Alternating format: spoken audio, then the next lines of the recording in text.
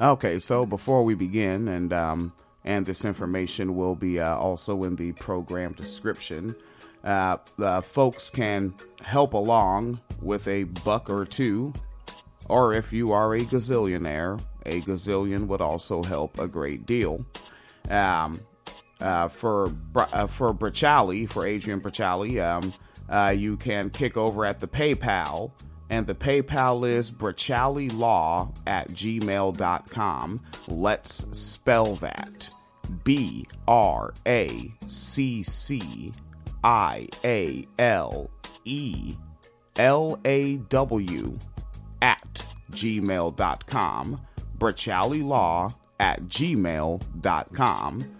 And you can rewind that to hear it again and kick something over. This is for tenants' rights. All right, constantly fundraising for TRF, SDTU, suing landlords, eviction defense, and also for a tenants' union. And Bracciali will be back. All right, and we will be posting that information again and discussing more tenants' rights issues. Thank you. While rent in much of the rest of the country is starting to go down slightly, here in San Diego, we are seeing record highs. Yeah, CBS 8's Richard Allen shows us which parts of the country are seeing the biggest jumps and whether there is any hope of a cool down on the horizon. And the study shows that rent in San Diego jumped by 3.4% over the past year, now just over $2,400 a month, the largest increase statewide, with rent in Los Angeles going up 1% and in San Francisco going down by 0.5%. It's gone up. Every year it goes up. Significant amount. Priscilla Morales and her husband rent a 2-bedroom in Chula Vista, where rents have jumped by about 6.5% over last year, according to a new study by CoStar, which tracks real estate. Their $2,300 rent keeps climbing year after year. It's not just $50, $75. No, it's like $100 or $150. Meaning they're forced to save wherever they can, especially with inflation also rising. We cut a lot of our, grocery. We try to get like the cheapest things, and it's still a struggle. This CoStar study finds that rents locally are rising the steepest in areas like Chula Vista, Imperial Beach, Poway, Santee, and Ramona. What we're seeing now is that people are trying to economize. Alan Jin is professor of economics at the University of San Diego. They might be doubling up. They might be moving from maybe a 2-bedroom apartment to a 1-bedroom apartment.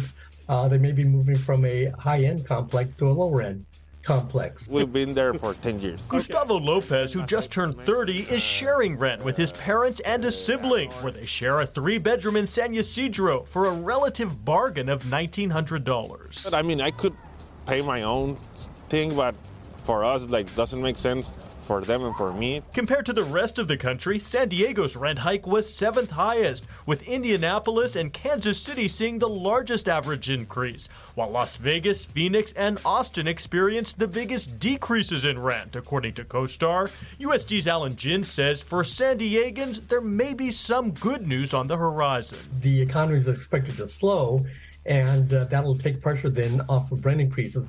And in fact, according to Professor Jin, the only time rents have gone down here over the past couple decades was during the Great Recession of 2008 and 2009. Oh, yeah. Could you, give us your name? I've read it multiple times, but could you give us your name and your bit of background in what you do?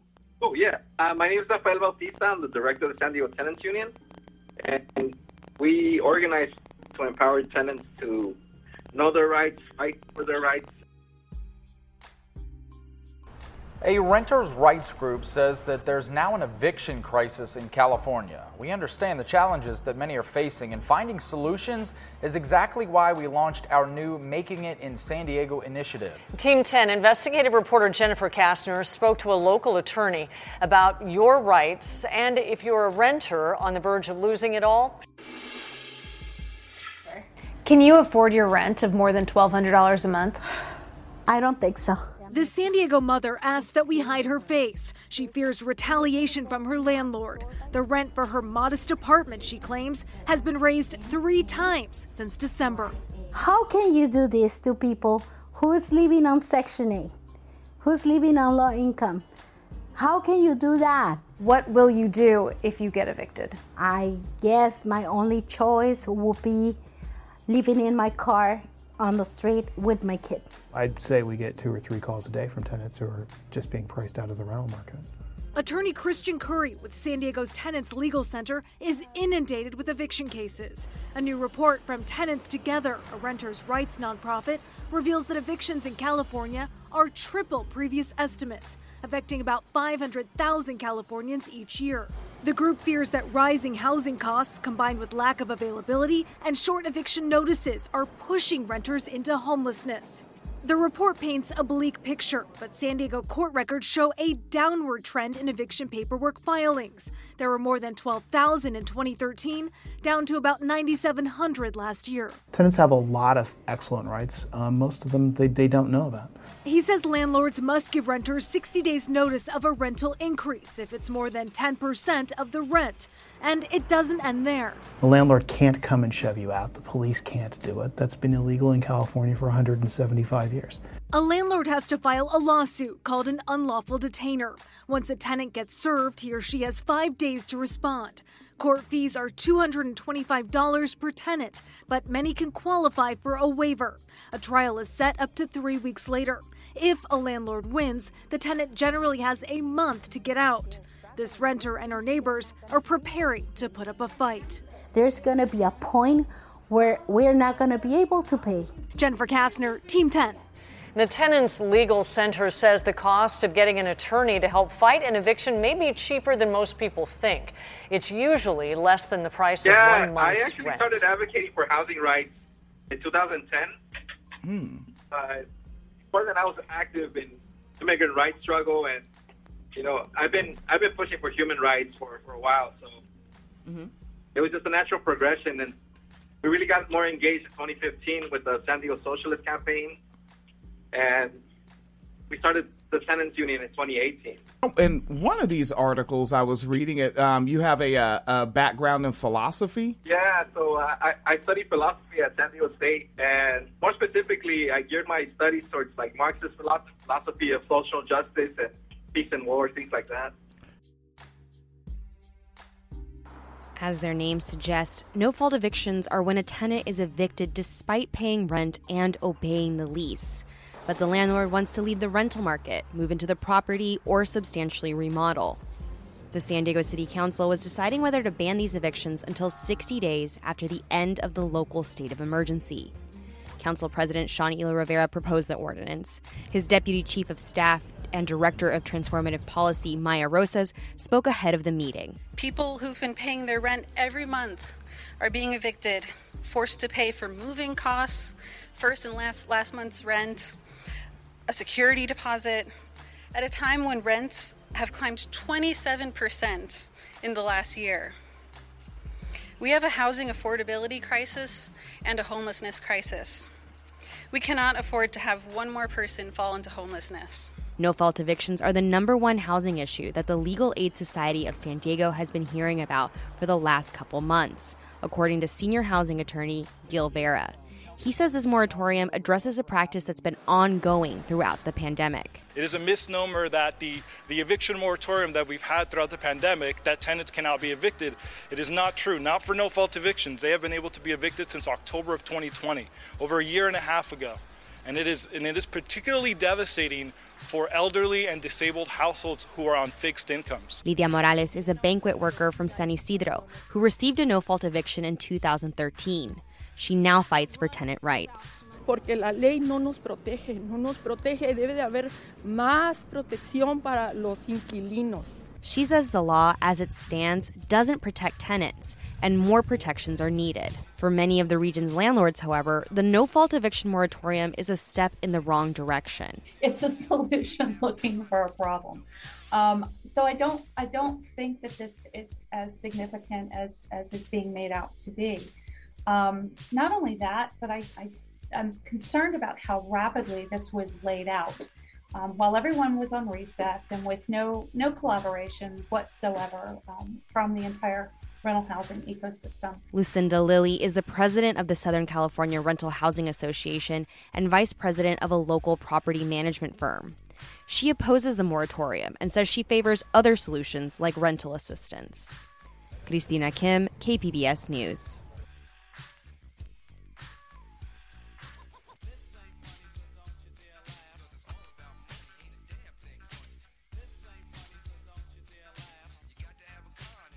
In different states, so I don't want to. And California has very strong tenant protections, but the thing with rights is that if you don't know that they're there, what good is it going to do you? I mean, and that's what is such a frustrating thing to see in terms of I want to get information out. Like I want to be, I've always wanted to be, lawyers for the people, because I want to be, like Lynn Stewart, rest in peace. Glad I got to meet her. Right, I was about, as soon as you said for the people, yeah, it was like Lynn Stewart.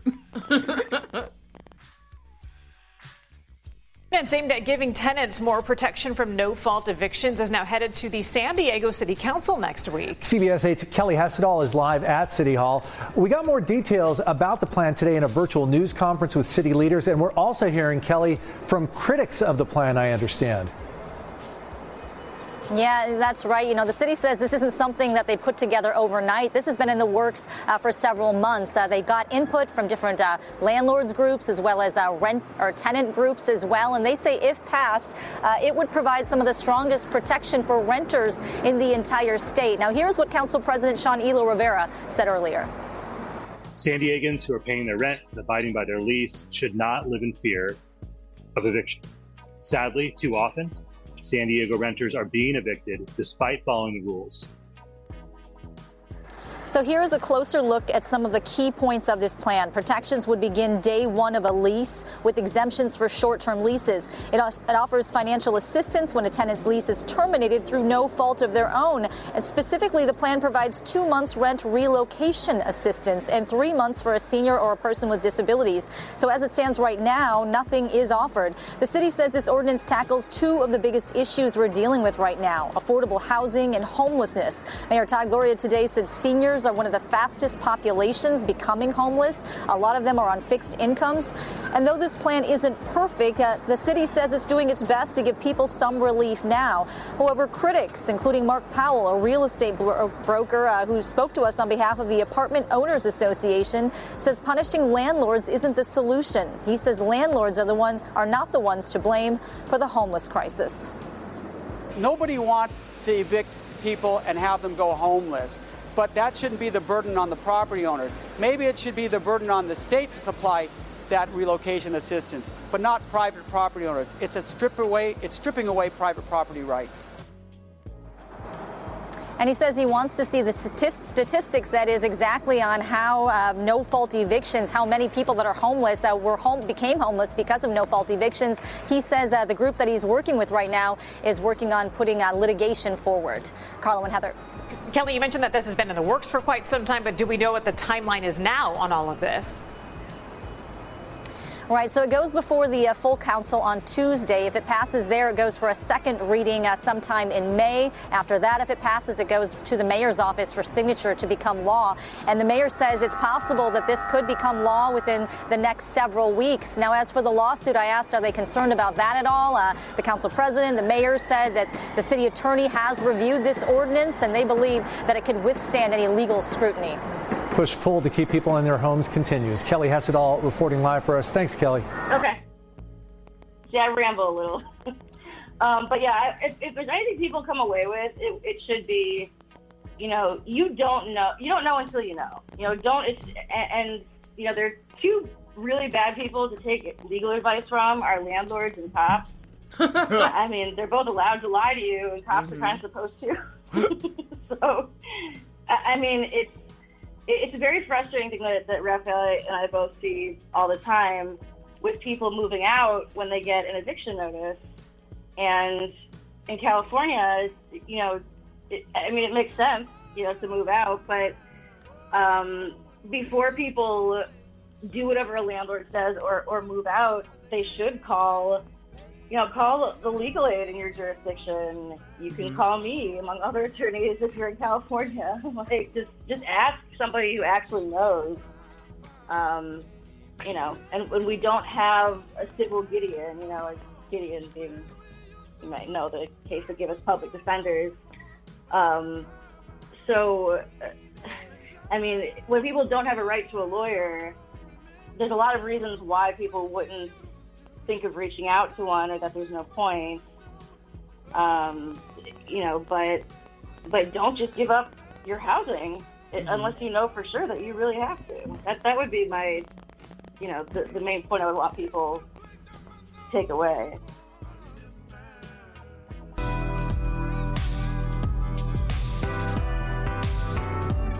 Well, as we all know, the price of paradise keeps going up, but tonight, finally, some good news for San Diego renters. They can feel a little more secure inside their homes. Good evening, and thanks for joining us tonight. I'm Steve Price. And I'm Kirsten Holmes. The city's new pause on evictions for those who are up to date on their rent took effect today. It's all in an effort to keep San Diegans in their homes as inflation soars. CBS 8's Brian White breaks down what new rules are in place now and what they mean for both tenants and for landlords. Brian. That's right. The no-fault eviction moratorium for the city of San Diego is now in effect, restricting the ability of landlords to evict tenants who are current on their rent and obeying the terms of their lease. San Diego cannot afford one more person to enter into homelessness. The new rules that went into effect Sunday prevent landlords from removing tenants for no-fault reasons. San Diego City Council President Sean Elo Rivera championed this measure. Landlords know that if they do a bit of an upgrade, some minor renovations, they can jack up rent substantially. Under the moratorium, if a landlord or family member wants to move into the unit, they need to provide the tenant with 90 days notice. If they want to take the property off the rental market, they now have to provide 6 months notice. What we have done was ensure that there's fewer exceptions to the rules, and that when someone is going to be evicted, that they're given enough time to get their life together. However, some say the moratorium is unnecessary. And it feels a little bit like it's a solution looking for a problem. Lucinda Lilly is president of the Southern California Rental Housing Association, which expressed opposition when the moratorium was approved by the San Diego City Council in April. I don't think that it's been properly vetted. I don't think that there's any data that shows that it's necessary. Elo Rivera points to research from the Legal Aid Society of San Diego. During a 7-month period, they received 1,400 requests for assistance with housing-related issues, and no-fault evictions made up 23% of those requests. If you want to sell your property, that's your right. You're going to give the tenant that's living in the home right now enough notice to get things together. With a soaring cost of rent in San Diego, evicted tenants can be hard-pressed to find a new place to live. And laying down security deposit, first and last month's rent can be a steep amount of cash to come up with on short notice. We were estimating somewhere in the range of $6,000 to $8,000 that someone would have to come up with. And what if you've got kids? What if you're trying to keep your kids in the same school? The no-fault eviction moratorium is set to expire September 30th. Or 60 days after the pandemic state of emergency ends, whichever comes first. Brian, thank you. And it's important to note here that your rent still has to be paid in full. Yes. They're just saying they can't kick you out so they can do some upgrades and then raise the rent. And I have actually talked to seniors who were living in their car because it happened to them. The rent, they got kicked out for this remodel, and then the price went so high they couldn't afford it anymore. Yeah, across all over California, I've talked to people who were moved out of their homes for things like that. So hopefully this is a fix to that homeless crisis. Actually, I do have a question about that. So, all right. Because obviously landlords are allowed to lie to you, police are allowed to lie to you. When you find that people are getting, I just feel like everybody is.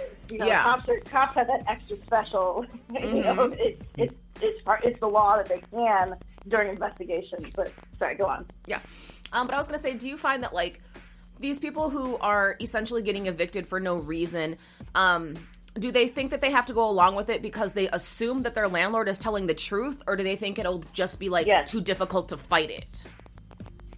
Both. Okay. And I think more the latter. And that makes sense because, and I from the perspective of a former public defender, and people logically assume that the deck is going to be stacked against them in court because it usually is. I mean, if somebody, because everybody at least knows how it goes when you go to traffic court. Mm-hmm. But unlike criminal defense, where, you know, you can have everything on your side, instant clients, and, you know, you could still lose everything. But housing law, at least in California, is very different because it's statute-driven. Mm-hmm. So it doesn't matter if the judge is biased against you.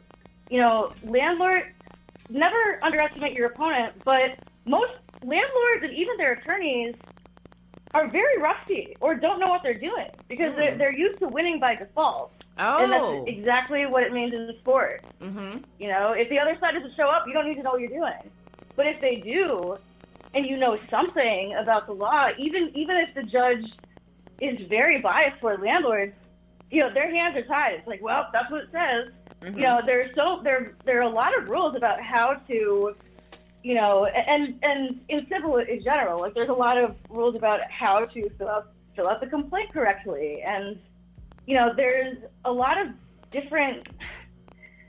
I mean, you know, I'm a lawyer, so we can't guarantee anything, but as close to a slam dunk as it could be. Like there are very straightforward defenses. Like these cases, like, you know, are very winnable. There are some things that, you know, are really difficult to do without a lawyer, but tenants do represent themselves in court and win. Okay. You know, if you know one or two things, you could be the expert in the courtroom, and that's part of the gatekept knowledge that is life-saving. Yeah. That I'd like to, you know, spread more. The special city council meeting comes as San Diego, for the first time, recorded more newly homeless residents than those that are being rehoused. This is important for us as a city to make this commitment to the residents of San Diego amidst our housing and homelessness crises, that we will do what it takes to meet the moment, and everyone has a stake in this issue. There was also a workshop for stronger tenant protections that took place at the meeting. ACE San Diego and PANA had members that spoke about the current state of the city's Tenants' Right to Know ordinance. Stronger tenant protections are a requirement for many of our families to remain in their homes. But there was significant pushback against the new proposal from landlord groups. The ramification of the draft policies, while some portions are legally questionable, are going to be destructive to more quality housing being built and being renovated. Even though rents are starting to go down, the compounding effect of inflation has many people's finances stretched thin. Every day, our families in San Diego who love to live here and want to remain here are facing evictions, facing housing instability. 50% of households in the city of San Diego are housing cost burdened. The city needs to build over 100,000 housing units by 2029 to meet its current and projected needs, with nearly 45,000 units being for low or very low income earners. Jacob Ayer, KPBS News. I always wanted to engage radical politics, and I kind of took that approach in my studies. So I intentionally learned, you know, specific things to push the movement forward. Yeah, Yes. Phoenix Cleaver, you had a question? Yeah, no, go ahead. It sounded like someone was about to say something, maybe. Before we move on, can I just say something about Raphael real quick? Yes. If I was going to do it over and introduce him, we'll fix it in post. So, yeah, Raphael and I share an office space in San Diego, and I've known him since a little before 2010 because I moved to San Diego in 2008 for law school, and he's always been a serious activist. Like before I met him, and you know, it's really what he's done with the tenants union is really, really impressive. And it's just, you know, I've moved around Southern California for different jobs, and you know, he's asked me years before to, you know, collaborate and, you know, be a union member and help with housing stuff. And it's you know, it's really great to have a working relationship with a comrade as serious and dedicated to tenants' rights and just, you know, social justice in general. He's a good guy, great director of the tenants union. They've done a lot of impressive stuff that you read about. No, I actually really love that, and I really do appreciate that because I feel like there's so many a lot of people who use social justice language to try to get ahead or pad their resume, but they're not actually like emotionally invested in it. It's not who they are as people. So it's always awesome when someone does come through in that way. I really do appreciate that sort of like sincerity and commitment to trying to make the world a little bit of a better place. We need more of that, please. But yeah, so For sure. So I was looking up before when William said that we were going to do this this episode. I started looking up like the tenants' rights in San Diego, and something that is astounding is the coverage of it. The way things are being covered is so much of it is like labeled as like this controversial policy, and then like I read the policy and it's like your landlord can't just evict you for no reason, and if they do, they have to give you like 2 months of rent. And I was like, wait, why is this controversial? So is that like a sort of like the vibe out there? Is that like the mood out there, or is that like specifically like the media, or is that just like how the city in general believes? Like where is that coming from? You want to take that one, Raphael? Yeah, no, I mean the politics are backwards over here. You know, it's they call landlords housing providers. they think that they're doing people benefits by raising the rent and not making repairs. So, you know, it is skewed. Like we know the politics are you know opposite of where we need them. So it plays out. You know, they pass these weak laws with loopholes full of new ways for landlords to kick tenants out, and we critique it, you know, because it's unacceptable that we're having the leaders of our city basically destroy the working class, and they cheer themselves and pat themselves in the back, and you know now they're cheering on Tony Atkins for governor when it's their policies and their spouses' policies that have been ruining living conditions for San Diegans. So I guess then my next question is, what is the end goal of that? Because you need working class people to maintain any sort of city, right? Because they are the ones who run things. Like, if you kick out all the, like, what do they think is going to happen if they get rid of all the working class people? Like, do they think only, like, millionaires are going to live there? Like, what are they doing? Yeah, is it going to be like Atlas Shrugged? Right. I read that whole book. Oh. I don't know. Maybe I hated myself as a teenager. Yeah. But there's Atlas Shrugged has a fantasy land of there's no working class and somehow everything gets done. Right, yeah, and I always wonder about that, because I understand, like, from the classism perspective, right, there's always, you know, people who have money or people who have wealth who are like, I'm better than these people and I don't want them around me, but, like, ultimately in practice, that doesn't work, right? Like, we need workers, we need working class people, and not everybody can be rich. So I don't get, like, what they think is going to happen in this, like, utopia that they're trying to create. Right, and you know, Raphael's been here consistently longer than I have, but I mean, capitalism creates these crises, right? It creates its own grave diggers. Capitalism creates its own grave diggers, right? But I mean, with this like race to the bottom, and if you look at it, like the reason, part of what we need in rent control is not just controlling the rent for where people are. You know, there should be a restriction on how high you can raise the rent after you evict tenants, because that is a big motivation that for evicting people. And in San Diego, well, everywhere there's really horrific anti-Black racism in housing, mostly towards Black women with children. And San Diego is a border town, so we have the driving motivation behind, you know, coming up with these BS reasons for evictions, for violating the law, you know, even violating laws that, you know, on its face aren't good enough, like Raphael was saying. Things would still be better if landlords did follow the law and not enough, you know, people challenge them. But the motivation to kick out people who are paying under immigrant families Senior citizens on fixed income are of course, in grave danger if they just go along with what their landlord says and doesn't know their rights, and then they're homeless in San Diego sometimes.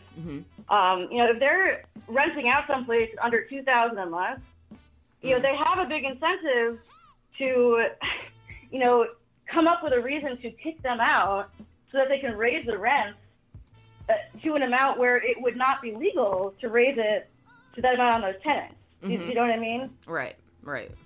I mean, that should be part of rent control, and that is part of our price gouging statute in California, but only during a declaration of emergency. So, but even then, if people don't know it's there. Okay.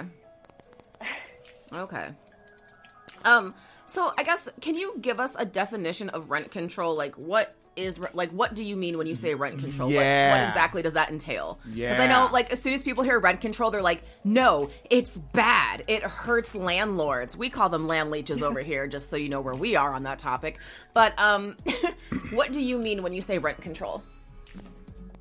So the statewide rent control is in California is the Tenant Protection Act of 2019. So, Raphael, was there anything before 2019? I don't know if there was. But not in California and not in San Diego. Wow. Okay. So there's nothing before 2019. Even in a state with relatively, because everything's relative compared to the rest of the country, relative strong tenant protections, and still not good enough. So part of the rent control under the Tenant Protection Act of 2019 in California, and there are exemptions, and some of the exemptions are low-income housing. Like different kinds of subsidies are totally exempt from this. So there is no rent control at all for people who are living in some subsidized housing.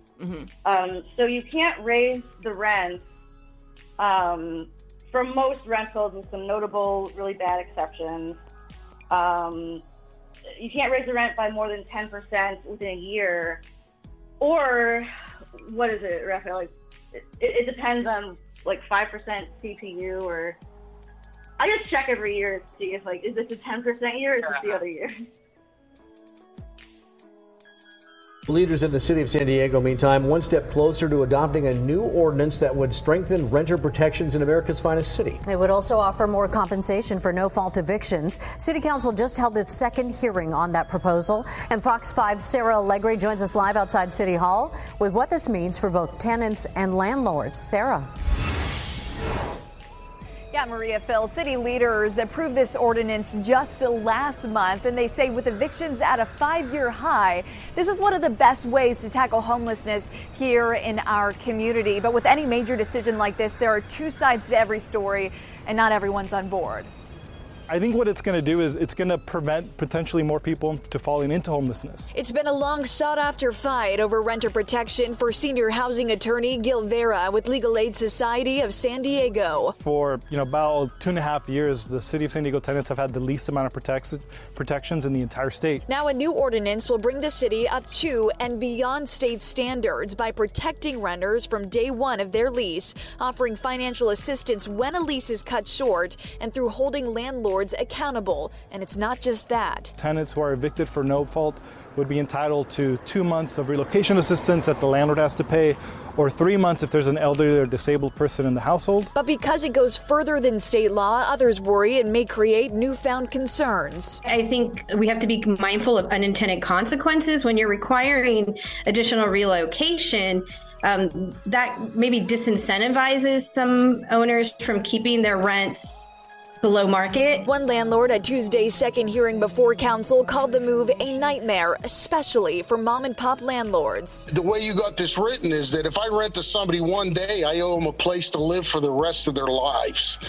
And that's just a little harsh. But Allison Snow with the Housing Rights Project at USD says while the concerns are valid, this ordinance is more so aimed at holding this type of landlord to a higher standard. For those big corporate landlords who can absorb the hit and who have been the most egregious offenders and evicting without real reason to do so in the past, that's who this is impacting. Yeah, after today, this ordinance will then go onto Mayor Todd Gloria's desk and then goes into effect 30 days after he signs that dotted line. For now, that's the very latest from downtown. During Sarah Allegre, a Fox 5 federal, News. state, or local declaration of emergency, and it includes a lot of things. So for wildfire, which is, when is California not on fire? Pandemic. So, now all of that's expired, but but without any exceptions, unlike, the TPA, the Tenant Protection Act, the only rent control that California has, that does have a lot of exceptions. For any rental property during a state of emergency, it is illegal price gouging, where the landlord, under the penal code, it's a misdemeanor. So there's up to, 364 days jail time. We do that for immigration purposes, not a year. To raise the rent more than 10% during one of those declarations of emergencies. But also, it's also a misdemeanor offense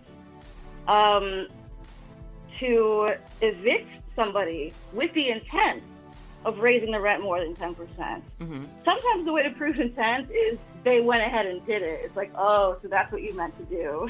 That's why, a lot of wrongful eviction lawsuits are, you moved out and you're like, oh, they weren't supposed to do that? Maybe I should sue them. Interesting. Yeah, so as recently as Monday, January 8th, the DOJ, California Attorney General Bonta, announced a settlement with Invitation Homes to resolve allegations that the company violated the California Tenant Protection Act and California's price gouging law by unlawfully increasing rent on approximately 1,900 homes. And part of the settlement, Invitation will pay $2 million in civil penalties. So, what Adrian's talking about, this is real. I mean, it's happening. Invitation Homes is one of the largest landlords. And, we're talking about the Kushners and those types of landlords that will gouge and do all these illegal acts and just, act like they're not going to get touched. So it's important for tenants to know that they do have rights.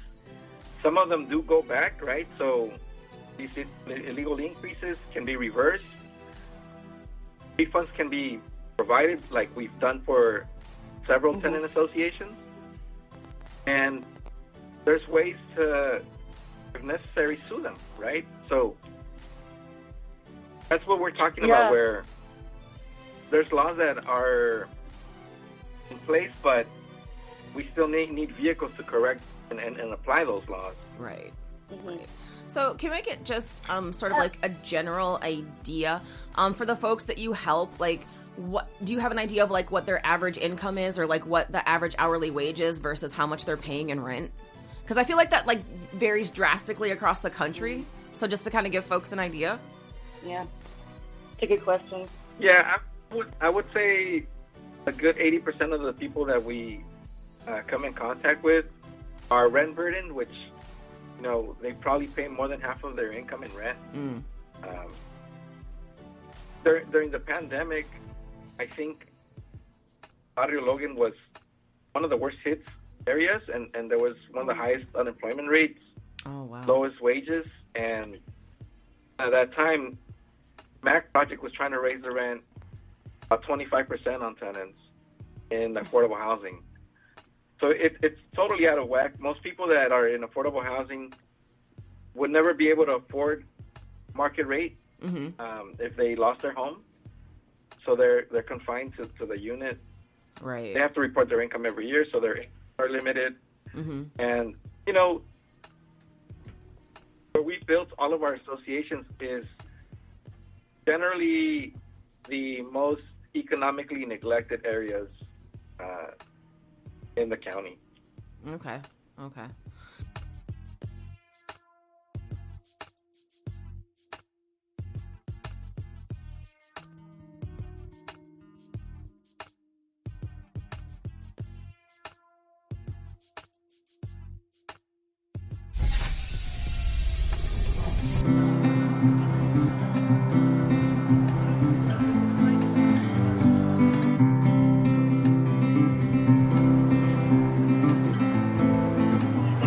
was one case yesterday in court in which the interested parties in 27 Peter Street applied for the closure notice the police had applied for should not be put in place, should not be kept. The magistrate ruled that the closure order should stay in place. The legal points she decided on was, one, that there was control in some way of the women working in the flats, even though the evidence of the working girls themselves was that they were not controlled, that there was no control at all, that they worked independently of their own free will. The girls say over and over again that they were not coerced into working, but the police take the line that we've often heard from feminists, which is that you basically don't know your own mind. It's absolutely crystal clear that the women in our network, which is a very wide network in Soho, are not trafficked, that nobody has met anybody who is trafficked, and the maids say that if anybody was in trouble, they would be the first to report it and help the girls. We've already heard that some girls have been working on the streets already, from closed flats. So, women are already in an extremely vulnerable and dangerous situation, merely from the closure of the flats less than a week ago.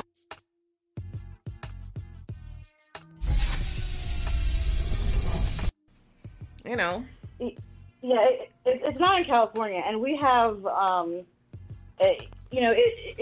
there's judicial council forms that are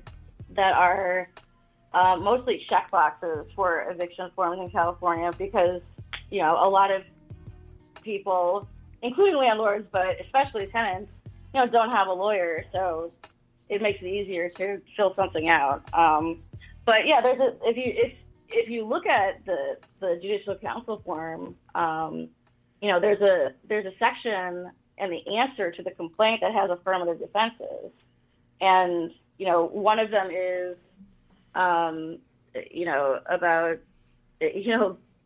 the trying to pay rent, and the landlord just wouldn't accept it, and they wouldn't accept it from a third-party source. It's like they're not allowed to just turn that down. Right. But you would need to know that. Right. And you would need to know that, you have a right to go to court when you get an eviction notice. And that's not intuitive because when I was a lawyer, but before I got into housing law, I got a 3-day pay or quit notice, and I didn't know what my rights were. It was terrifying because on its face, it's like, oh, well, if I can't pay, you just have to quit, right? Mm-hmm. No, because, at least in California, the notice is the first step that they have to take before they can file an eviction lawsuit. So whatever the expiration date on the notice is, they have to wait until the next court date and file it, and you still have a chance to respond. So, outside of all the mistakes that landlords make with the forms, and because late fees are pretty much always not enforceable in California, even though they're in every lease agreement. That's good to know. The rent amount is never right. I shouldn't say never, but a lot of times it's not accurate, because if you paid late fees in the past year, you deserve you're entitled to a rent credit. So there are a lot of ways that even the amount of rent due on a notice isn't correct. And in California, the complaint, if they choose to file a complaint, which they may or may not, if they file an eviction complaint, it has to be based on the notice. And there are these strict statutory guidelines for the notice and everything it's based on. So if the notice is deficient, the whole thing is a house of cards. And if you go to court and, people have differing opinions about whether or not a tenant who's not represented by a lawyer should request a jury trial. But you can always request a jury trial and then decide to go to the bench trial if you're just too overwhelmed. But I mean, I've had a case, and a lot of good tenants attorneys who are not afraid to take these cases to court, which nobody should be afraid. Well, people are entitled to their feelings. It is scary. If you set a case for a jury trial, a judge doesn't want to, spend the time on a jury trial for an eviction case. Mm-hmm. If a notice is deficient, a judge can dismiss the whole case themselves. Oh, okay. And if it's the day of trial, they might, here's a practice tip for California. If it's the first day of trial, you should object to a dismissal without prejudice. It should be a dismissal with prejudice so that you're entitled to attorney's fees and costs if you ask for it in the answer. So, can I just say, I really need you to do like a seminar sort of, to be like, here's what you need to know. Because you have said so many things That's what I want to do. And obviously I don't. In San Diego, so I don't live in California, but it would be different here. But these are some things that I don't think the average person knows and probably should if they're renting. Yeah, all this stuff that I didn't know as a lawyer before I got into housing law. That would have been nice to know that I didn't have to, have a heart attack when I got a 3-day pay or quit notice because. Nothing magic automatically happens at the end of the 3 days. I paid it within the 3 days. That was one of those complexes where on the first or second day, they would just put it on everybody's door. Mm-hmm. No, that's kind of what I would expect, in these type of situations. Can you tell me about the renters union? That's not a language that I'm super familiar with. I usually think of unions as associated with workplace stuff. So what is a renters union? What sort of services do you provide? Yeah, it follows along the steps of a workers union.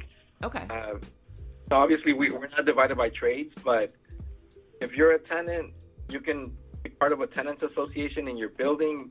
You can form a tenants union or join a larger union like San Diego Tenants Union or Los Angeles Tenants Union. And you can plug into our experiences, right? So I think that's the biggest part of navigating the tenant-landlord situation. It's the experiences that other tenants bring to the table and solutions to problems that are recurring. So when we're organizing, we're making sure that tenants understand that they're getting empowered through knowledge, but they also have to practice what they're learning. So if there's a new law that says a landlord must take specific steps to evict you, then we make sure that tenants know that if they don't meet those specific steps, they have defenses, right? And from what we've done in how we approach everything is we've developed a strategy. And the strategy is essentially engaging the tenants and creating a solution and moving forward with a series of steps that will get us to that solution. Whether it takes holding a press conference or a rally or a march or a protest, or just having a large group go to a landlord's office and say, hey, here's the rent and here's the letter saying why you're wrong. Mm-hmm. Yeah. We also, do a large media push. So when tenants get organized and they're fighting for a common situation, a common solution, we bring it to the media and we say, hey, this is what's going on. We bring organized tenants directly to the politicians in terms of engaging them in meetings, engaging them in the public sphere where they're confronting them about their lack of action on rent control or specific items. And then, there's these other components where we'll help them draft letters, we'll help guide tenants to get solutions. And we have access to an attorney panel and panelists or attorneys just like Adrian that have helped us sue the city, sue the Housing Commission, people that are committed to the cause. So, yeah, that's kind of what we bring with the Tenants Union. And, it's not just me. My camarada right now is inside this senior complex holding it down. Sandra is another founder of the union. So Sandra Galindo is the reason why we ran the San Diego Socialist Campaign. She was our candidate. And, you know, this really does require effort from every single tenant that gets engaged. Mm-hmm. Because ultimately, if they don't do their part to get their resolution, it may not happen. No, that totally makes sense. I totally get that. Yeah, it and looks. you know, I will say it is really. I mean, you know, Raphael's been doing his work, you know, in a community that he's part of for almost 15 years now, or I mean longer, but at least the tenants union. So it's nice, you know, to have to be trusted by association, like if Raphael so by like me, I guess, you know, supports the cause, is trusted by the union director. So it is nice to be like, oh, when I'm invited someplace to be like, oh, she's cool. Well, if Raphael says she's cool. But, you know, and, you know, I recently moved back to San Diego and opened, and, you know, Raphael and I, you know, have this share this office, this double office space. So, you know, this is a work in progress and something we've talked about for years. But I mean, when Raphael was saying, you know, there's a new law that you need to know about, I mean, we have had, you know, a Zoom presentation about some of the ways the new tenant protection ordinance in San Diego can protect people. And for anyone in San Diego, you know, it doesn't go far enough, but we had nothing before. So this is something that we need to build on. And it's, you know, and I still agree with everything Raphael said about, you know, maybe there's lack of political will to put more into it. But, you know, there are still things protections that, you know, people need to know more about, and we're working on, you know, trying to get the word out more. But any violation of the new tenant protection ordinance is an affirmative defense to an eviction case. Meaning, I don't need to define it, but it's you know, we can define affirmative defense later if you want to. It's boring, but it's a really good defense to an eviction case. Okay. And one violation of the TPO is, you know, that went into effect in June 24, 2023. For tenancies in the city of San Diego that started before that date, everybody was supposed to get a copy of the tenant protection guide that the Housing Commission put out under this law. I don't think, Raphael, I don't know, have you met anybody who's gotten it? I haven't. It's supposed to be in the language that the lease was negotiated in. I haven't heard of anybody getting it in Spanish or English or any of the other languages that it's on the website. And I think that's because landlords either don't know or don't care. And you know, one more thing that I will say about the TPO is that Sorry, Adrian. It does. Sorry. I'm gonna have to go into this meeting in a few minutes. Okay. Like in 2 minutes. You want to say anything else? Yeah. So just. Okay. I'm good. Do y'all have any other questions? Oh, if you can come back, I wouldn't mind doing a deep dive episode on this Atkins, and mostly because I'm artistic, and I would love to do an episode called Atkins Shrugged. It'd be fun. I'd love to. Yeah. I would love to come back. Yeah, it's just, you know, there's a room full of seniors that are getting there was a 33% rent increase. Now it's a 14% rent increase. That's wild. Before you go, can you just quick say where people can find you and your work? Yeah, we're on Facebook, on Instagram, San Diego Tenants Union, the San Diego Tenants Union. Mm-hmm. Beautiful. Yeah. All right. Our website, sdunion.org. Thank you. I appreciate it. And yes, we would love to have you back on. That would be fantastic, I think. Thank you. I loved it. Thank you. All right. Peace. Sure. All right. Bye. I'll see you soon. All right. That is, He said a 33% rent increase for these seniors. What kind of fucked up shit? Oh, I was looking at the housingisahumanright.org, and in that interview, he pointed out a case where there was a 70% increase. Oh my God. Fucking kill your landlord. Mm-hmm.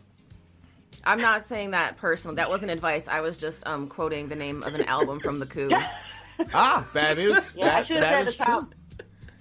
Nothing I say is legal advice. Kill your landlord is figurative. It's the title of a song you like. Yeah, I could actually just write a song called that, post it, and be like, what? It's art. It's art. It's art. I'm being artistic. Don't stifle my curiosity. Mm-hmm. But no, it's I'm really glad that you are doing this work though, because I think that it is like what you were saying in the beginning, that people don't know what their rights are, they don't know where to go, they don't know what to do, and so they get trampled on in a system that's already stacked against you, but like you have more options than you realize you do. So I do think it is important to sort of like talk about these type of things, And that's real. Wherever you are, you don't know until you know. I mean, some states have there are some areas of law that are almost identical. Like criminal law for you is almost identical, like across the country. Like you don't have to learn a lot of new things to practice criminal law in a different state. But housing law you do, and I don't know much about other states' housing laws except that California has unusually strong tenant protections that are underutilized. But wherever you are, don't just rely on your landlord's bluffing, because sometimes that's all they have is just throwing tantrums and bluffing and pushing you around, and relying on the shame of not being a homeowner.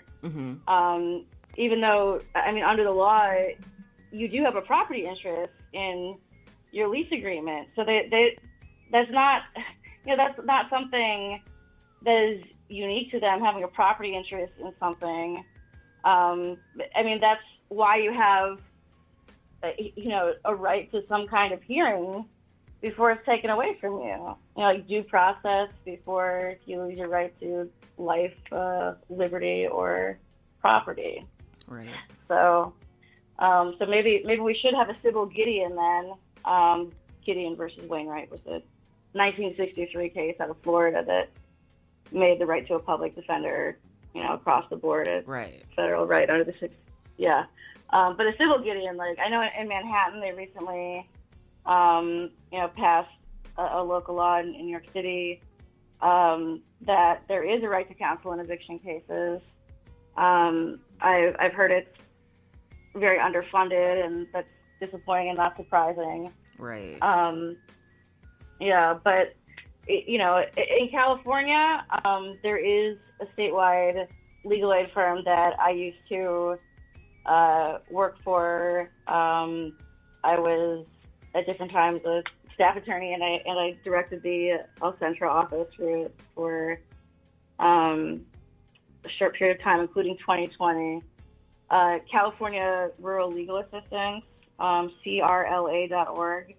If anybody's in California and don't know, where else to turn to about a housing law question, they have a great, I think it's called the Tenant Justice Project, but they have resources, on their website, and I would, I'm somebody, I can't, don't put, I'm fixing post. But yeah, if somebody is in California anywhere, that is a great resource. Just, you could look up, the closest office to you. And I know there are other good legal aid firms. That's just the only one that I've worked for. Okay. But going back to what you were saying about a civil Gideon sort of situation, I think that would be like so incredibly useful, because something that if you're on Twitter, I will tag you. I have this like literally like never ending thread about like renting and landlords and stuff, where it's just like different news headlines and how, things are being shaped. But something that I was seeing a lot of, especially like, I don't want to say like the height of COVID, because I kind of still feel like we're at the height of COVID, but at what is now considered to be the height of COVID, was people who were constantly getting evicted, But they had qualified for like whether it was like local, state, or federal money to help pay rent, and their landlords were literally like, I don't want the federal money, I just want you out so I can rent your shit at a higher price.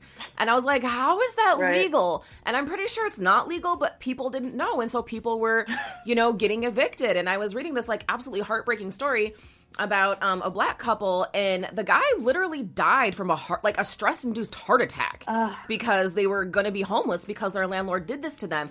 But they got like the federal approval, like they could have, like the landlord could have used federal subsidy money for their rent, and he simply chose not to because he could just rent that unit out for a higher price if they were gone. And I was like, how is this legal? You know, but people don't know. And so, like, as you're saying, like, the civil Gideon thing, I'm like, yes, let's do that, please. All right, and that was all that I was ready to go ahead and publish. There was more audio, but editing does have to be done. We all don't like the cutting room floor, but it has to exist. This will continue, all right? And let's wrap that up, and we'll catch you around on the next one.